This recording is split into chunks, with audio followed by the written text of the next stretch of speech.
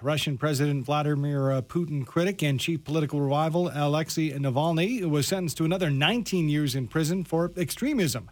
Joining us to discuss this and the latest on the war in Ukraine is Andrew Rasiulis, fellow at the Canadian Global Affairs Institute and an expert in Eastern European affairs. Thank you for joining us this morning, Andrew. You're very welcome, and good morning, Andy. Well, let's get to the latest, and the latest on Alexei Navalny's imprisonment. How's it being received in Russia and globally? What's the response been? Not much. Navalny is, in terms of Russian politics and within Russia, a political outlier. He is sort of represents the intelligentsia, a certain section of the intelligentsia, sort of a liberal tradition in Russia, sort of pseudo-liberal, because he's not a complete liberal. The point is, the ripple effect is minimal in Russia. He is a political outlier. It's much more in the West, and even in the West, there's not much resonance on this story. All right, let's talk about the latest happenings as far as, perhaps putting a cap on this conflict. Over the weekend, Saudi Arabia held a summit including representatives from 40 countries aiming to draft key principles on how to end the invasion of Ukraine by Russia. What do we know about the summit that happened over the weekend? Yeah, so this is interesting. So here you have basically all the players except Russia at this meeting. And people say, well, Russia's isolated. Not really. What you're seeing is a process, a very long process of hammering out positions that one day, because one day this war will end when the sides are exhausted enough, and they're laying out the positions. So what we've had here is this is the Ukrainian opportunity to present what they have a 10-point plan. And so they presented that. And basically you have the Western core supporters supporting that plan. But you have people like China, India, and China has its own 12-point plan, listening and agreeing to one principle of the Ukrainian plan, which is territorial sovereignty. Now, the Chinese plan, the 12-point plan, also has territorial sovereignty in it, but it has one thing the Ukrainian plan doesn't have, and that's key for Russia, actually, which is no advancement of military blocks. This is the code for saying no NATO enlargement, which means no NATO enlargement in Ukraine. This is the contentious point that actually is the reason why the war started in the first place. So, this is the beginning of a long process. There's a lot more conferencing to take place, but it's very important to talk because at the end of the day, it's only through talk that we're going to end the war. And the talks happening, as mentioned, at this summit in Saudi Arabia over the weekend. Why Saudi Arabia? What is their interest in getting involved? Yeah, well, Saudi Arabia is on a sort of goodwill path in their foreign policy. They've been, of course, in the doghouse for a long time because of the murder of the journalist and so on. And so they've been taking steps over the last couple of years to redeem themselves in the international public opinion and among other states. And so they've been actually doing a very good job. And people are now trekking to Saudi Arabia to negotiate deals, and they're coming back into the fold. This is sort of the reformation of Saudi Arabia in the world's eyes. Other news, Kiev mentions that they were successful in an attack on a Russian Black Sea naval base. What can you tell us about this attack? Yeah, so the Ukrainians have been using, because they are not able right now to punch through the Russian defense line on the front line, they've been relying much more on drone attacks inside Russia proper. And so they've hit in the Black Sea area. They've hit certain oil depots in as you mentioned there in near the base. They've also hit a freighter, a civilian freighter that the Ukrainians say was taking jet fuel to the Russian port, and they hit the rear engine component and destabilized the thing. Now it's being towed by the Russians into port. But the point is that the Ukrainians are relying on drone strikes into Russia proper to take the war to the Russians because and to kind of cause some form of attrition because they're not able to break through on the line. So it's an alternative way of hitting the Russians. So have we learned, we talked a couple months ago about the Ukraine counteroffensive. Have we learned that this is much more difficult than the Ukrainian forces had originally thought would be? Absolutely. I think people underestimated the strength of the Russian, what I call the deliberate defense. And so the people just assumed, there was too much of an assumption that they could break through the Russian lines, that they were brittle. Because they had that experience in late 2022 where the Ukrainians actually had two very successful offensives against Russian positions in Kharkiv and Kherson. But the Russians there were off balance. They were not in a deliberate defense. They were what's called hasty defense. So people thought there would be a replay. It isn't. And other observers, I mean myself, I've stated over and over again that this would be a very different fight, and it is a very different fight. Now, the other complicating factor for the Ukrainians is that they've had like maybe 8 weeks to train up on these Western armaments that they're actually forming up these units with. That's not a lot of training time. And so some of these units did extremely badly actually in June when they tried to hit the Russian positions. Now the Ukrainians are reassessing it, and they realize they have to go very slow on this because they also don't have that many more people left. So they've got to really be careful about casualty rates. Let's talk about President Volodymyr Zelensky. And now we're hearing details of a foiled alleged assassination plot against the Ukraine president back in July. Can you tell us what we know about this? And I'm sure this is one we're hearing about, but there must have been more than a couple over the past year, 18 months. Yeah, we certainly can assume that there were more. We don't have facts on that, so I can't speculate. But on this particular event, the story was released the other day by the Ukrainian government. The event itself occurred in June when the dam had broke in the Dnieper River, and there was the flooding areas. And Zelensky was going on a tour of the flooded areas. And there was a woman who was working, she's a sort of lower-level employee of the government that was working in the area. And she was apparently gathering information on where Zelensky would go. She had sort of an idea of his itinerary, and she was signaling that information back to the Russians through contacts she had. The idea was that if the Russians decided to take out Zelensky, they could. And so the Ukrainian counterintelligence people got wind of it, and they actually caught her in the act, as they say. And so she was arrested, and the plot was foiled. So nothing happened, but yes, this person was caught in the act of preparing information that could have led to a Russian assassination. That doesn't mean the Russians were actually going to act on the data, but there was a potential for it.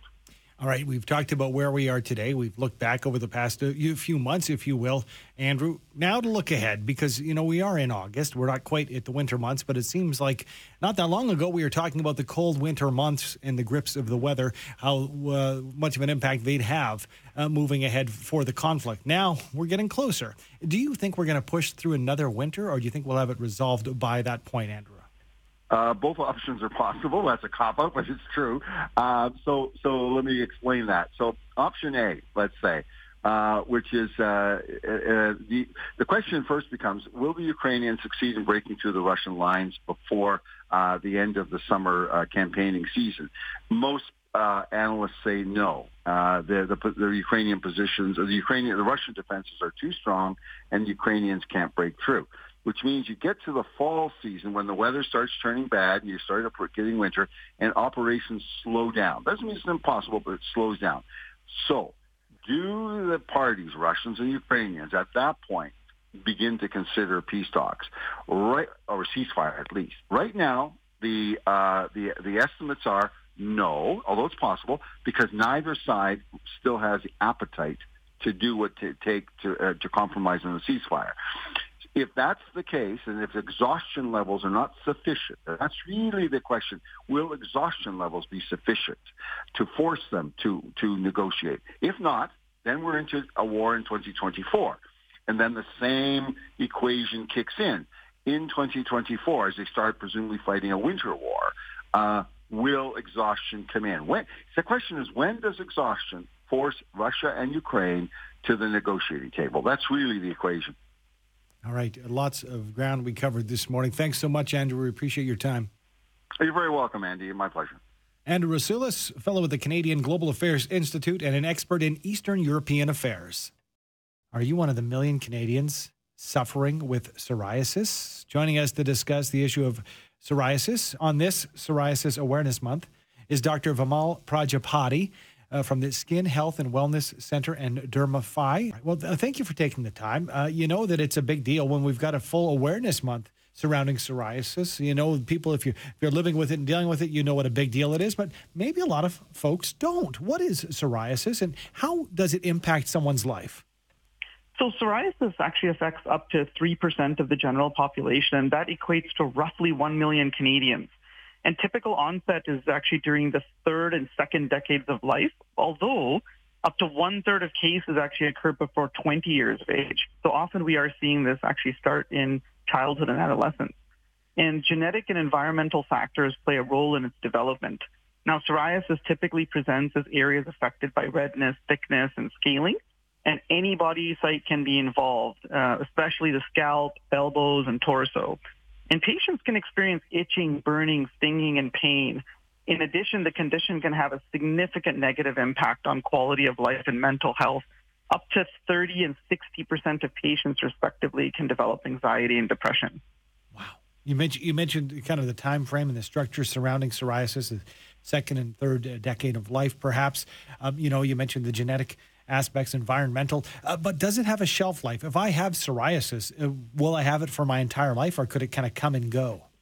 That is a terrific question. Now, if you're a patient who's less than 18 years of age, sometimes there's a chance that the condition can kind of go into remission and then may or may not show up later on in life. But generally speaking, psoriasis is a chronic disease. So in adulthood, this condition, once it starts, it's going to stay and will not go away without treatment. Although there may be some times when it waxes and wanes, generally speaking, it's here to stay.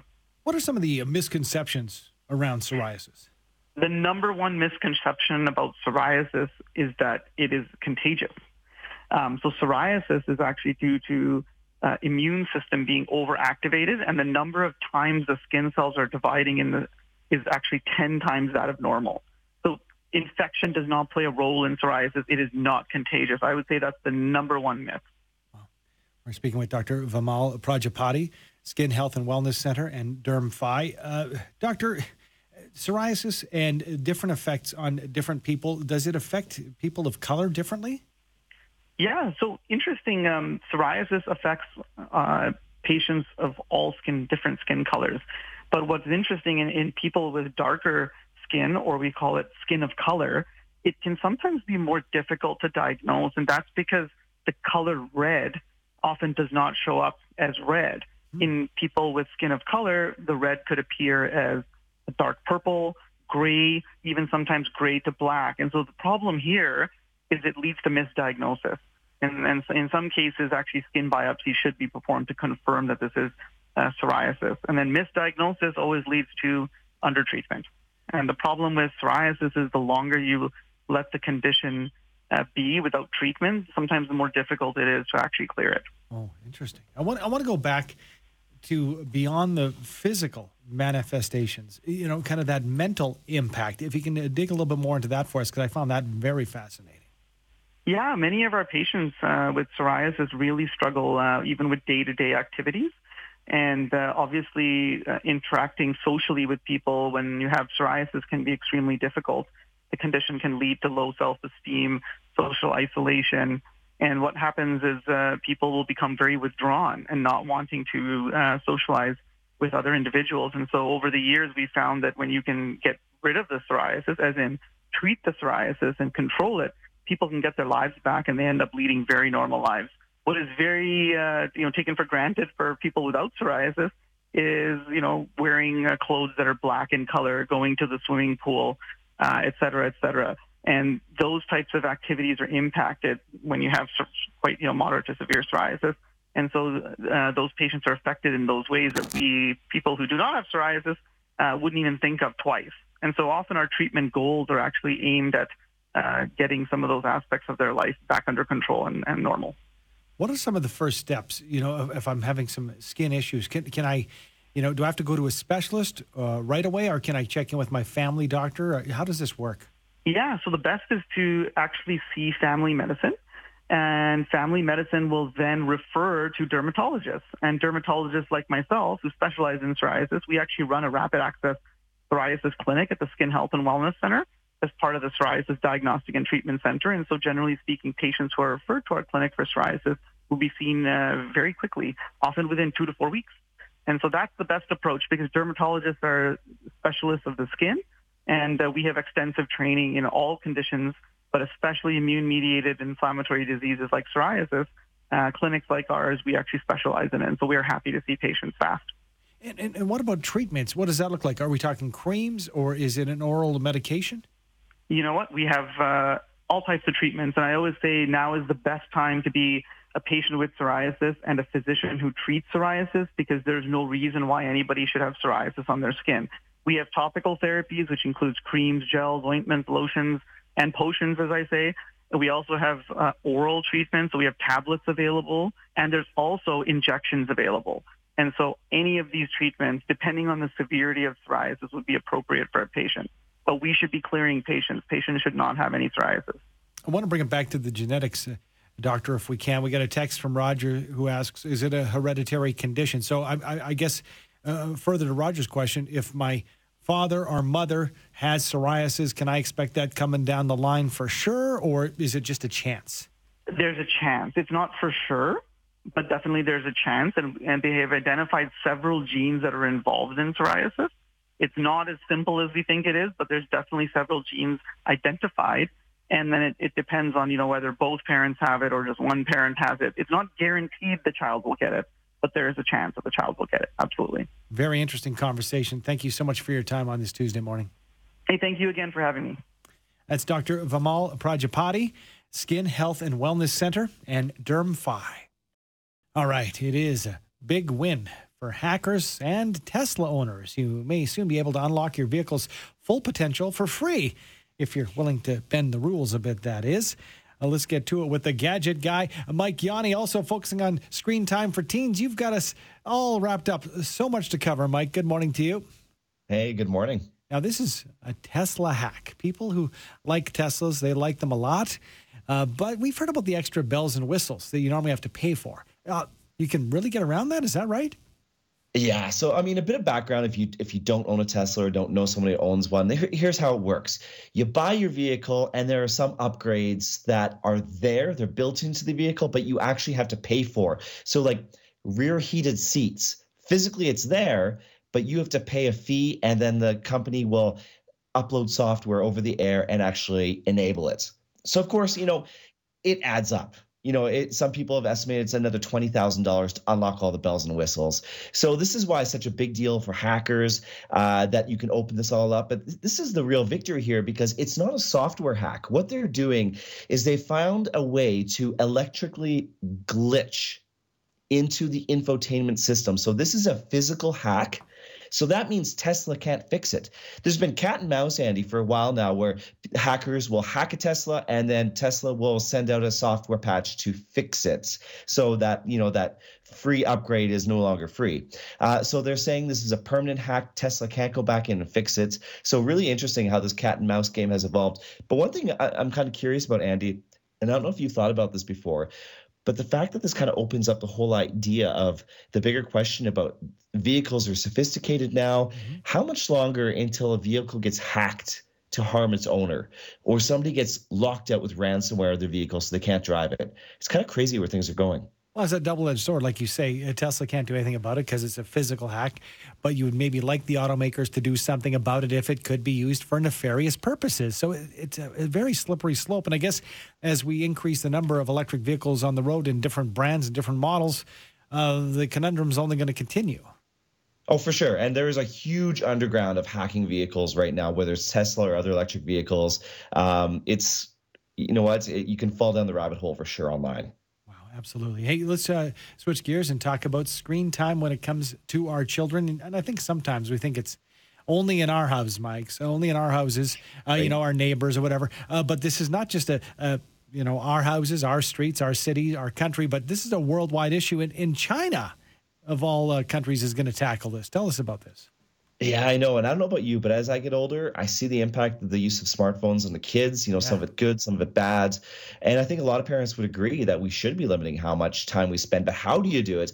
But get a look at this. Like China's looking at legislation now, limiting time spent on smartphones for use. So this is how it breaks down, Andy. 16 to 18-year-olds, 2 hours a day. Wow. 2 hours a day, that's it. So that includes anything you're doing on your phone. 8 to 16-year-olds would get 1 hour. 8 and under, 40 minutes. Some of that, it's pretty harsh. 2 hours is not a lot of time. You just go on TikTok and there's 2 hours gone just like that. But I think the bigger question here, Andy, is how do you enforce this? Yeah, that's a very good question. And I mean, I know that in the past, and we'll be giving out your full info as far as where people can find out more about what you do, Mike. You've reviewed some of these, different apps that you can get to limit screen time for kids. But eventually, do they work? Or as a parent, you just get sick of them complaining that they don't have enough screen time and you turn the app off? They work to a point, because you have to remember, kids are smart. Yeah. It does not take them long to figure out a way to circumvent them and trick you, thinking that they're locked out at a certain period of time. And they've already found a way. They're 2 steps ahead of you. So you think that you've controlled them, but they've already, bypassed those locks. But that's what they're saying. In China, they're saying that it's going to be up to the smartphone manufacturers to build in software in their operating systems to try and limit how much time the kids have on it. I don't know if it's going to work. On paper, I think it works. In the real world, I'm not convinced you can do this. Well, still, any help we can get as parents would be fantastic. Now, when it's the iPads, the phones, maybe the TVs, computers, electronic waste, we use so much of them. Electronic waste is real, Mike. But now you're going to tell us the story of one company that claims their circuit board will actually dissolve in water? Yeah, this is pretty crazy. I mean, we know electronic waste, it's a problem. It's building up in the landfills. And even when we recycle them, and I use air quotes when I say recycle, they typically quite often get sent overseas and certain parts are removed and then the rest ends up in a dump over there. But this could be the game changer. This German company announcing that its circuit boards will dissolve in hot water in 6 minutes. So, I mean, obviously, though, there's still the circuits, there's still parts on the board that won't dissolve, but that actual green board itself will disappear, which I think is a pretty huge step. But it might make you think twice about having that hot cup of tea or coffee next to your laptop, hey? Can you imagine? So, but this is when you've looked inside electronics. This is that green. It almost feels like a piece of plastic where the the guts of the unit, some of the circuitry is on top of that. Is that right?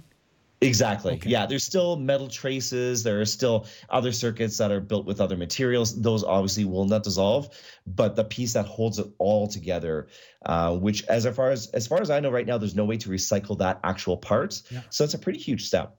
Incredible. Thanks so much, Mike. A busy one for us. We appreciate it. Always a pleasure. It is Mike Yawney. We call him the Gadget Guy. You can find out more about what he does online at Gadget Guy Mike. Or on YouTube, you can find his channel by searching Gadget Guy Mike Yawney.